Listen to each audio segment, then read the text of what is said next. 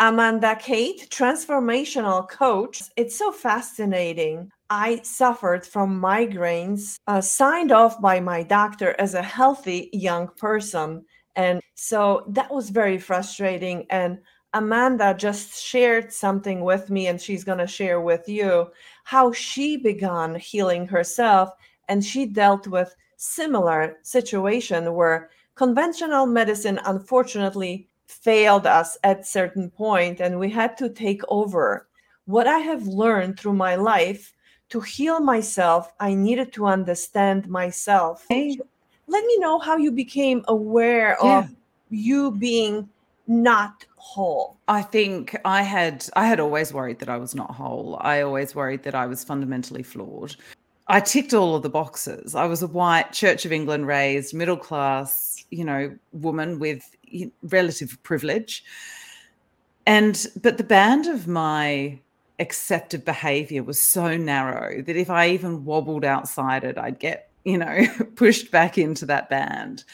And so I never really got to explore who I was. And then that obviously led into relationships where nobody could actually get to know me because I didn't even know myself. I had no clue who I was because I was so busy looking at what everybody else wanted for me and who everybody else I thought it wanted and expected me to be, that I was putting different people into different situations. I wonder who's going to be liked. And so that was a big part of it. And in the end, come 2013, I was needing 3-hour naps in the afternoon. By that time, I was suffering for about 13 days a month with my menstrual cycle. I'd have about 6 days in the middle of the month and around 7 days at the end of the month. And I only know that because I was tracking all of my symptoms. And I was seeing all these doctors and they're like, you're perfectly healthy. You're fine. Your blood tests are great. We don't know what's wrong with you. So they send me to a gynecologist and he goes to put me on antidepressants. And that was really when the lights and sirens were like, what, no. That was really what pushed me down that natural therapies route. I started seeing a naturopath, and then from there I saw a chiropractor and then started with a Chinese doctor, and it just kind of grew from there, really. Yeah. And it was really about then getting in touch with, okay, so what was I eating? And it was really based in the physical still. So I was looking at this physical body, this physical meat suit that we're walking around in. But the interesting thing is, and you mentioned Dr. Bruce Lipton to me before, who works with epigenetics, and that is basically the way our genes express themselves. Is mental, emotional, spiritual, psychological, energetic, metaphysical, transformational, relational, financial, like all of those different things feed into the picture of who we are. Yeah. Even the roles that we play feed into the picture of who we are. And so many people are so short-sighted on the physical body is all there is. And so that's all we're going to work with. A few people go to sort of, I guess, that mind-body-spirit connection. And I was like, I've never heard of this, but book me in. I'm willing to try anything because I'm so broken. And I still remember my first kinesiologist became a teacher of mine. But in that first session with them, they said to me, why are you here? As the usual sort of basic thing. And I said, I am so broken. I need to fix myself to save my marriage. And so it was very, very interesting. Later in that session, once we started working through some stuff, they said to me, you have no idea how emotionally abused you are, do you? And I went, oh, that makes sense with, these major people over here in my life.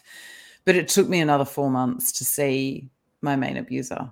And it took me another 4 months to leave. Right. So I don't know why you didn't see that you wanted to fix the marriage, but you knew that you have to fix yourself first. Yeah, I did. And because I felt I was broken. Now, what I've learned on the journey is I was never broken. I was carrying a whole heap of stories that I believed were true about myself. And I was carrying a lot of weight about past traumatic experiences that I didn't know were traumas. And I was starting to unpack them slowly and work out what fit for me and what didn't anymore, what I wanted to carry forward and what I didn't anymore. And that created a whole heap of different types of wounds for me. How does your body respond to trauma? Our entire nervous system, that's the whole point of it, is to tell us when there's danger around. And so we have two parts of the nervous system, or we actually have a number of parts to the nervous system, but the main two parts are our parasympathetic nervous system, which is our rest, repair, digest, and our sympathetic nervous system, which is our fight and flight. And when we're looking at the balance between those two, so the parasympathetic nervous system helps us breathe, it helps us digest food, it helps us do all of those things that we don't really need to think about. Our sympathetic nervous system gets switched on when there's stress, and it keeps us safe and it keeps us alive. And what happens is we perceive stress as coming in. Now, what you've got to remember in this modern world is we are still built not for this modern world. We're built for, coexisting in tribes with a community, and yet we hurtle through the world, super fast pace. We've always got, when we're on our phones, those flashing images, the dinging notifications, we've got noise and lights and sirens and electrical signals running through the air. If we've got heating or air conditioning on, it's making noise, and we are constantly bombarded through all of our senses. And they think that we could be exposed to anything up to 400 billion bits of information every single second. Now, of that, our body can process in a non-stressed state around 2,000 bits of information per second. So there's a lot of life we're missing out on. Oh. Now, when we're stressed, we process even less of that information because we're trying to tune out as much as we can to keep ourselves safe. So it's quite interesting when you start to think how much of the world we're missing because so much information is coming in at once and we can only process so much. But how do we prioritize what we process? Well, that is through our stories, through our perception, through our upbringing, through our own indication of what we think is important. My level of importance was about people pleasing and making sure everybody else was happy. And so in that people pleasing part of myself, I was constantly shifting and changing who I was and how I expressed myself and make myself fit in. It sounds crazy, but we need to be accepted by our tribe for us to live because it's safety in numbers. And if you're not accepted by the tribe, you get cast out into the wilderness and you die. And so everything that we filter through goes really back to that really basic, almost prehistoric nature of, even though we're not consciously thinking that, that's where our body goes to. So our body starts activating the nervous system. What we're doing in energy medicine is trying to rewire that nervous system so that we're not seeing the same threat. Because I saw threat everywhere. In that, I was constantly on high alert. Yeah. So that led you in a direction of self-care and self-love. And how did you understand this? Obviously, you were fighting that because you weren't brought up into doing it for yourself. Mm. And that, again, recording about why I call myself a transformational coach, this is exactly why. I went into healing with the idea that I needed to save my marriage. I have completely transformed. As I started to work, through this energy medicine, through a lot of different ways. So it wasn't just with my kinesiologist. I was working with my psychologist. I was doing her mindfulness courses. I was working with the Chinese doctor still, who was doing acupuncture, cupping, and doing the herbal support as well. I was working with a chiropractor still. I was working with a personal trainer. My personal trainer used to joke, if I just had a chef, I'd be J-Lo because I had so many people on my staff. But it was literally to keep myself on my feet. I was working with my naturopath still. So I had a lot of people supporting and working with me to get me back to health. And each one of those different modalities gave me so many different things. But kinesiology really was the one for me that drew it all together. It drew all of the changes, physical, mental, emotional, spiritual, energetic, transformate, all of those different aspects. It drew them all together for me. So even if I was getting awarenesses with my naturopath, it was like kinesiology that would help me embody those changes and actually make that cellular change in my body. If I was getting changes in some other area, again, that would be knitted into the fabric of who I was through that kinesiology aspect of balancing that energy. So I'd already seen such a massive change in myself in that 6 months that I hopped in the classroom and I learned it myself. And the way I describe it to clients is we're creating this internal scaffolding. That's our internal scaffolding. They're the things that we know that we can do to help ourselves. And then we create external scaffolding. It's the friends that I trust. It is my partner who is just absolutely incredible now. But what it wasn't these massive quantum leaps of awareness that really helped me on my journey. It was these tiny little 1% changes that I was making regularly. That's what's created the quantum leaps. And so when I look back, I could see these massive jumps and these massive changes. But it was all by putting these tiny little practices throughout my day, throughout my week. So would you be able to say that you had given your power away originally? Yeah. You had no power. Yeah. And this is why you were okay with all those things that were happening to you. And once you got some support network and someone was watching out for you, you then realized that you have no power and you need to get this back in order for your body to heal. Yeah. Right? Absolutely. And think of how often we are taught to give our power away. So if you are sick, you are taught you go to the doctor. If you are having a problem in the schoolyard, you are taught, rather than sorting it out yourselves, to go to a teacher. If you have a problem with your sibling at home, you tend to go to your parent. You are always taught that the answer lies outside yourself. If you're having a spiritual crisis, you're taught to go to your priest or religious leader or whatever it is. You're never taught to go inward first. And I always ask people to look in a mirror and can you say, I love you to yourself? 90%, 99% of people can't do that. No. So tell me, after all that you have done, you've done the energy medicine and all of those other components of natural healing, and now you're doing it yourself for others. Can you stand in the mirror and literally say to yourself, I love you. You are beautiful. Absolutely, I can. Now, the human behaviors sometimes are, obviously hard to get past, but I still know under that externalized, unresourceful human behavior, there is that God source. And it is covered by as many of those things that were stopping me from seeing the true beauty of who I am. Right. So the fear and anxiety didn't let you look inward. I didn't trust. So I always had intuitive nudges. My body had been screaming at me for years to get out of the marriage. It had been screaming at me that this was not right. You didn't trust yourself, or you didn't know how to feel that. Even though you were unhappy, you didn't know why.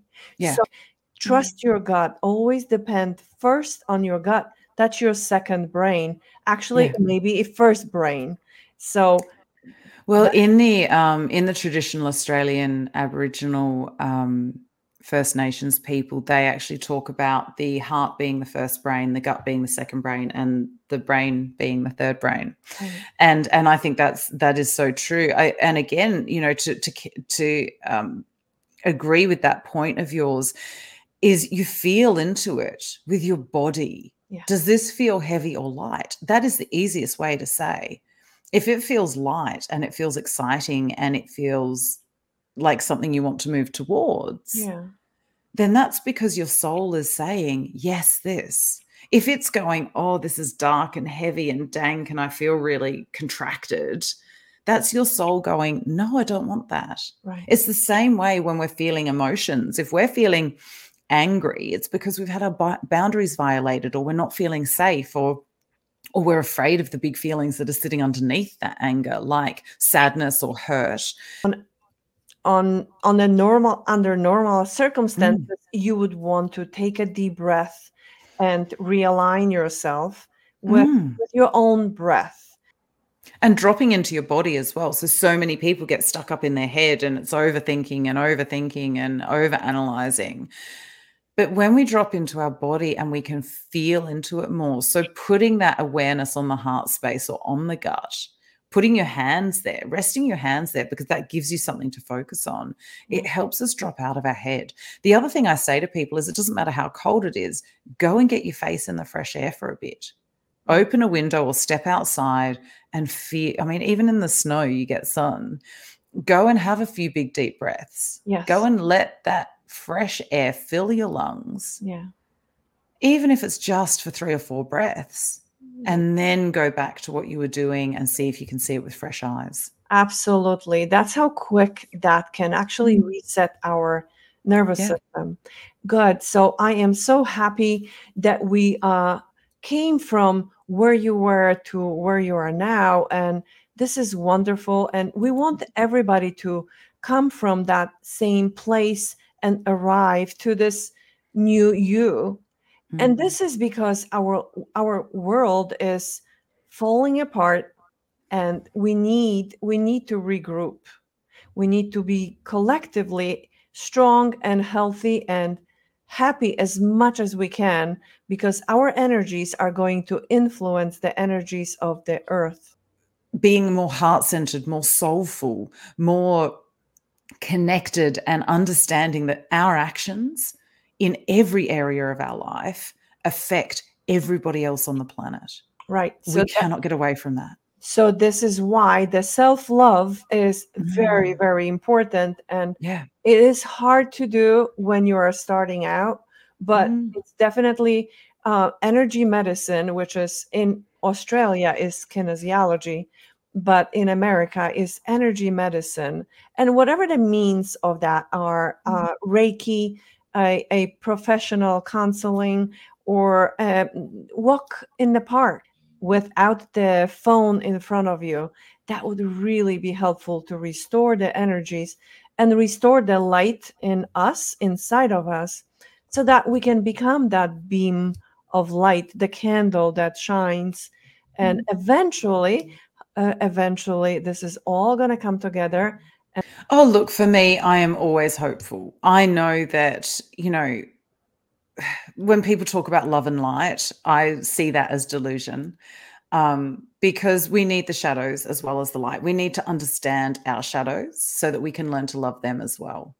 And also, it is amazingly transformative, and with the right people, it is the best work you can do, even when it feels tough, because it's the right kind of tough. It is the right kind of tough that is helping us to live more aligned, congruent lives. It is helping us bring more light into the world. That's exactly we have to strengthen the love muscle, because this is what's going to help us to ride this wave on this plane. Otherwise, we are just going to see what's negative, what's not working, and what could have been. Otherwise, yes. So the love is going to give strength and opens possibilities. Definitely. Yeah. All right. So perfect. So thank you so much, Amanda. And yes, and I want to show Amanda's website where she does the coaching online, and she can help anyone over Zoom with the energies, with restoration. Can you tell us more about this? I'm going to. Yes. So my the way that it works, so some people go, how do you do kinesiology online? But the same way that we're talking now, we're tuning into each other. We can actually read each other's energy now if we're in that space. Now, obviously, I'm not reading your energy. I am, because I'm looking at your body language and I'm reading your facial expressions and all of that. But in kinesiology, I delve even deeper. So it's like I throw my energetic blanket over you and tune into your specific radio station. And then I'm able to read what's going on in your auric field, what's going on in the entirety of who you are. And that's where we work from. And it's I find it quite fascinating. I was wondering myself at the beginning of COVID how on earth this worked online, because it didn't make sense to me. And as soon as I did my first session, I'm like, oh, that's actually really easy, because we're still just working with energy, and energy isn't constrained by anything. So that's how we do it online, is the tuning into the radio station. I'll throw my energetic blanket over you to read what's going on, and then we're able to do that same energetic work just from distance. The only difference is you'll do the corrections on yourself rather than me doing them, which I'd do if you're in person. And then, yeah, all of the information's on my website. So most of my social links, I think, are on there. So Beautiful. It's the best place to start. Yes. So that's going to be on this website that is listed there. And I love it. So yes, she's in Australia. So there is a little bit of time difference, but it's worth reaching out to find somebody who you can resonate with and help you to lead a happy and healthy life. And of course, look good and feel good. Oh, lovely. Thank you so much for bringing your light into the world. It's absolutely wonderful. And yeah, keep sharing this work, because it's, so needed right now. Again, thanks for listening, and we'll see you in the next episode.